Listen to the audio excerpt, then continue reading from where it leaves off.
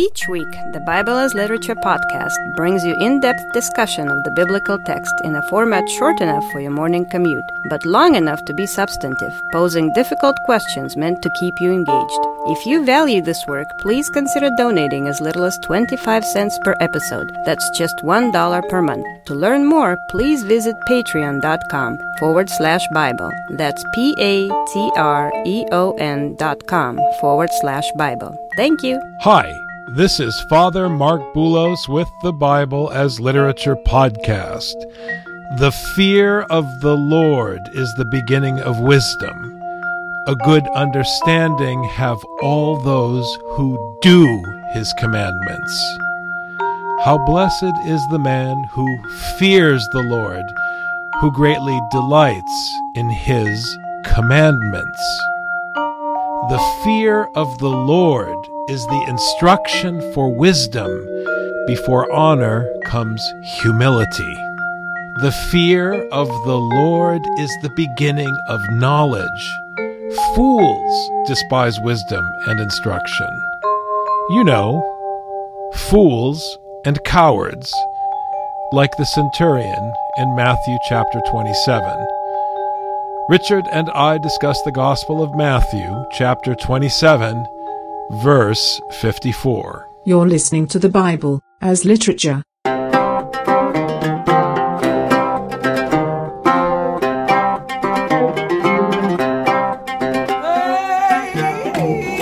Hi, this is Father Mark Boulos. And this is Dr. Richard Benton. And you are listening to episode 420 of the Bible as Literature podcast. It is always important to consider the audience of the text when hearing a specific gospel book. The title of this podcast is The Bible as Literature because we are dealing with a text. You cannot, as we have said many times, take the four Gospels and put them together as one story and make a movie.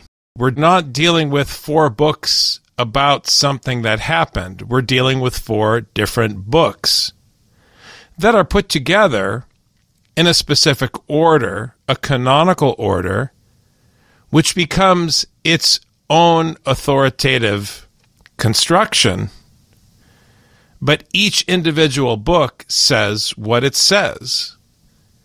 Each individual book has its own agenda as a story, and each individual agenda comes together as part of a larger storyline within the biblical canon.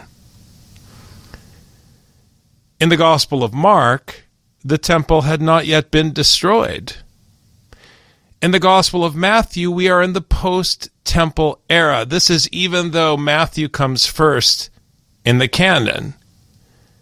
Genesis comes first in the biblical canon, but it wasn't the first text to be written.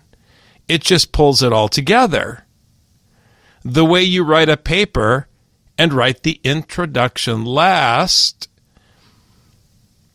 because the introduction pulls together all of the work you've been doing all along, as does the conclusion. So in the case of Matthew, if we know it's post-destruction of the temple, and the church to whom Matthew is writing, that's why, dear listeners, and I know you'll lose the argument at Christmas, and you won't be able to one-up your Protestant relatives at Thanksgiving. I hate to break it to you, the church did not write the Bible. Matthew addressed his gospel from outside the church to the church, which by the time of its writing was comprised of Jews and Gentiles. It's post-destruction of the temple, which means the tension that he was addressing, critiquing, and judging. Matthew is judging the church, not building it. He is critiquing the church, not establishing it or growing it. The judgment that Matthew is leveling against the church is different than the judgment that Mark is bringing forth against the church. Mark was dealing with standard tribalism. Jewish followers of Jesus looking down their nose against Gentile followers of Jesus. In the case of Matthew, we're now on the other side of Paul's argument in Romans, which is why you should realize that even though I'm talking about the destruction of the temple, the whole thing is a construct. Because Paul's letter to the Romans is playing out in the literary historical placement of these books within the canon. Matthew's coming on the other side of Paul's argument, where the judgment is now applied to the Gentiles. So we're no longer critiquing Jews who follow Jesus for looking down their nose at the uncircumcised. We're now dealing with a church that is eclectic, that is a mixed church. So you would be inclined to say, as an American who thinks you figured it out, we've now evolved, Father Mark, as you have your finger on the trigger or the button or whatever, fighting for your rights. You're inclined to say, well, it's a mixed church. Everything's fine. They're tolerant. They've accepted each other. No, because now they've just formed a new tribe with the same old sins. And there are other people to abuse. And so now, different characters are committing the same old sins, Dr. Benton. This character of the centurion, while he's not particularly developed as a character in one or another gospel, you see that he's complicated in the way that the different biblical writers view him, because he represents the Roman army, which is the most hostile force among the Gentiles. So, obviously a big win for the church if they get a Roman soldier in there, as we saw earlier in Matthew 8. But it's also dangerous because, like you said a moment ago, Father, Gentiles have the same tendency to sin and rebel as much as the Jewish person. It's not your tribe that makes you sin or saves you, but it has to do with how obedient you are. The fact that he's an outsider who comes in can either be good news or bad news. How obedient is he once he gets here? How much does he become one of us? And when he becomes one of us, is he becoming one of us in the best way possible or the worst way possible? This is what makes the centurion so complex. We see different facets of this very simple centurion when you look at the different gospel accounts, which we can talk about more once we've read through this verse, because there are different ways of looking at this person. And when it comes to the destruction of the temple, is there hope that we're going to save the temple? Is there hope that the Gentiles are going to come to our side? Or once the temple is destroyed, do we count out the Gentiles as just as corrupt as anybody else? These are always the questions that these authors are having to deal with as they write their stories about, what it means to, in the case of Matthew, inaugurate the kingdom of heaven. When God inaugurates the kingdom of heaven, what does that mean? How do we understand that? And how do we conduct our lives appropriately? This is what the reader, the hearer of the text, is supposed to be doing.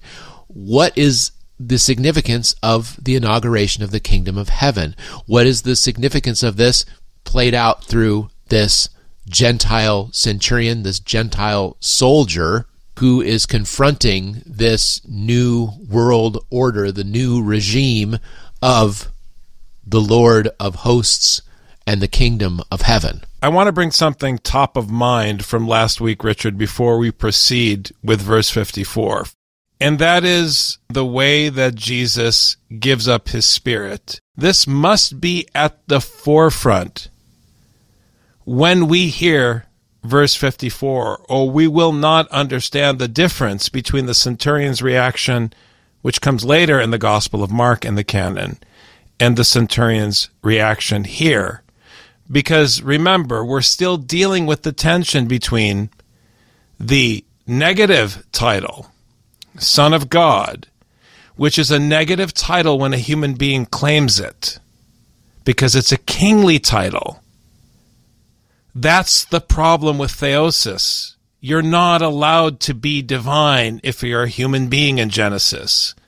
That is the sin. You are not allowed. It is taboo. It is haram. You're not even allowed to build a temple because you're messing around with things that you're not allowed to mess around with.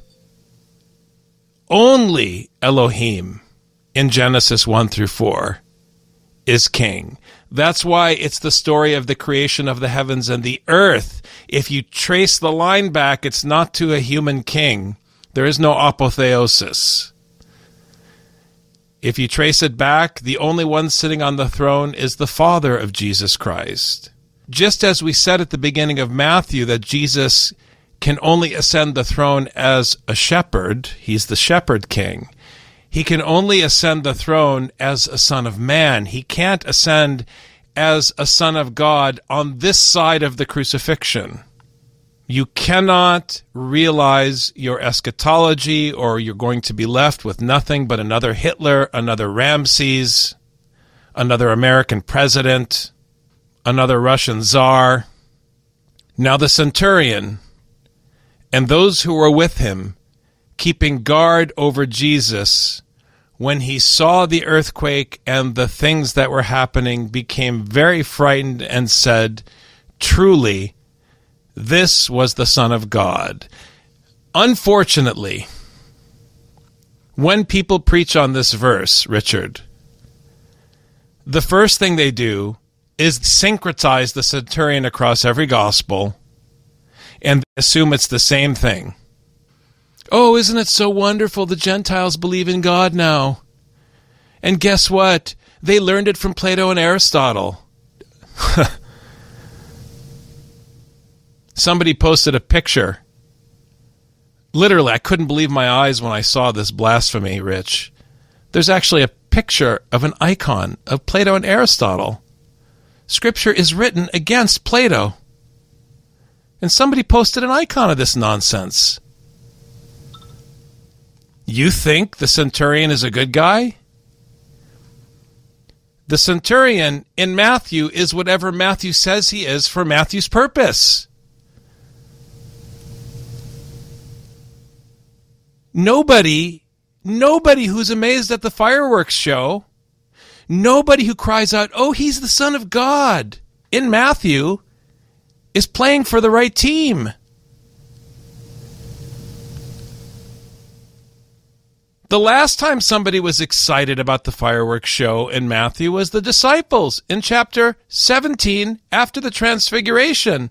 And Jesus, using the same phraseology, told them to calm down. It's not good to be amazed. How many times have we said it, Rich, on this program?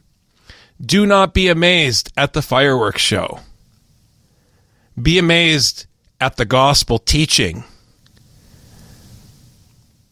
It's in class when you're struggling to understand what the heck the professor is saying. That's the thing that should be amazing. Not God Save the Queen and the fireworks show. It's just really tiresome at how easily people are fooled because they want Jesus to come down from the cross and to ascend the chariot. And now Jesus has gone back to the Adamah. Ben Adam has been executed, and his executioner in Matthew, different than the Gospel of Mark, in Matthew, missed the fact that he acquiesced, he yielded up his spirit so that the Father could do his business, because the Father is the King. So Jesus is fully exposed as the suffering servant under the control of his King, so that he truly can be established as the Messiah in the resurrection, as the Son of Man on the throne, not as a son of God like Caesar. And the centurion, who is a constituent of the Gentile church, what does he do, Richard? He's amazed. He's afraid. Don't clap for him. Hear the text. Hear the text of Matthew. What we saw above when they wanted to give Jesus the vinegars to keep him alive so they could see a fireworks show. And sure enough, they got to see saints appearing, they got to see an earthquake, they got to see all kinds of great stuff. But remember, we've been saying this all along throughout the book of Matthew, beware of the crowds, because the crowds are excited, but they don't learn.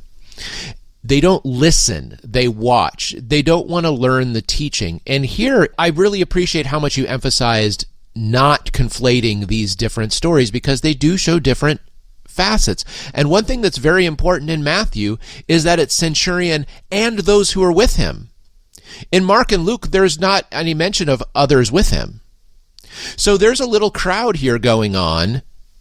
Matthew doesn't use the word ochlos, but we see a crowd. It's the centurion and those with him. It's a bunch of soldiers. They're all excited together. They're all afraid together. And when they say that Jesus is the Son of God, the last person to call him the Son of God was Pilate. Like, there's not a good understanding of that term among wise people, let's just say. The wise don't understand what that means in Matthew. They can't determine who the Son of God is. Only people who don't know what they're talking about in Matthew call Jesus the Son of God, which then makes these folks, these Gentiles, these soldiers, suspect. The other thing is that Matthew emphasizes that it's the earthquake, because in Mark, it was when Jesus cried out and gave up the ghost that the centurion said, "This is the Son of God." And in Luke, it's simply, he saw what was done. So it's not mentioning the thing that was done. But we see in Matthew that it's emphasized that it was the earthquake and the things that were done. What is it about the earthquake? There's nothing. There's no teaching when it comes to an earthquake. In the prophets, when the earth dances or the earth makes noise or the heavens make noise or something like this, this is only a testimony to what God is about to teach through his prophet. Here, an earthquake on its own is nothing. An earthquake is just noise. An earthquake is just a trembling of the land under you. That's it. And because it coincided with this guy dying, like, ooh, this must have been a special guy. Maybe. But Jesus, throughout this whole entire book, 26 and a half chapters, has been trying to say it's about the teaching, not about the fireworks show. You know, you mentioned this when you're talking about the Transfiguration, Father. It's not the fact that he was glowing. It's not the fact that Elijah and Moses appeared with him. It's that Elijah and Moses confirmed what he was saying, as well as the voice from the heavens. Listen to him was the final word. But here, the centurion and his buddies don't get the message and listen to him. They don't have it. They're only impressed by the fireworks show, by the earthquake. And this is exactly what we were saying about why they wanted to keep Jesus alive, because maybe Elijah's going to come. Okay, fine, Elijah didn't come, but we got to see the saints come out of the graves. We got to see the earthquake. Like, that was amazing. Hun, let me tell you what I saw today at work. Wow. It was like the Son of God or something. Like, that's all it is. They're amazed. It doesn't use the word amazed here, but it definitely is that kind of emotional reaction to what they're saying. It's an emotional reaction. They aren't listening. And this is why I'm always telling people to please read Scripture. I had a discussion recently, and people were wondering, if we hear people and they're preaching, like, how do we know if they're true prophets or not? And I said, well, if they're true prophets, they're just repeating what the biblical prophets say, in which case you don't need them. Or they're contradicting what the prophets are saying in Scripture, which means you shouldn't be listening to them. So basically all that means is know what the prophets in the Bible are saying. Don't try to evaluate the preacher about whether you think he's a good guy or whether she's saying something true or something that resonates with you. Don't do it. Know your Scripture. You have to listen to Scripture constantly if you're going to be transformed by it, if you're going to have that new brain put in your skull, which Scripture calls a new heart put in your chest. Your brain has to be anew. If you're going to have any ears to hear what Scripture what Matthew is trying to tell you about the kingdom of heaven. Otherwise, the kingdom of heaven is the cloudy place that people go to after they die, and it's just a bunch of nonsense. Notice we've gotten to 26 and a half chapters. The kingdom of heaven is not about where you go when you die. It's not about where dogs go when they're, good dogs go to heaven. And it's not about anything like that. The kingdom of heaven is a new regime. It's a new way of doing things. It's a new law, which is the yoke of love and duty, and this is what it's about. And this centurion is not like the centurion in chapter 8 who just said, hey, I believe you.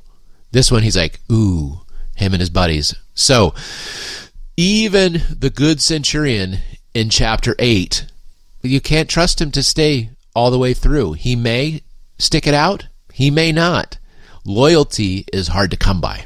The verb that I mentioned that occurs both here and in chapter 17, phoveome, which is the aorist passive indicative, it's third person plural for those who are interested in the Greek. It applies to the disciples, but also to the Gentile centurion. Both of them are afraid, which connects them as being part of the same community. That's the point I was making at the beginning, Richard, about the church being really this one body that's made up of both Jew and Gentile in the context that Matthew is addressing in his story. So the church, which is made up of both communities, is being judged.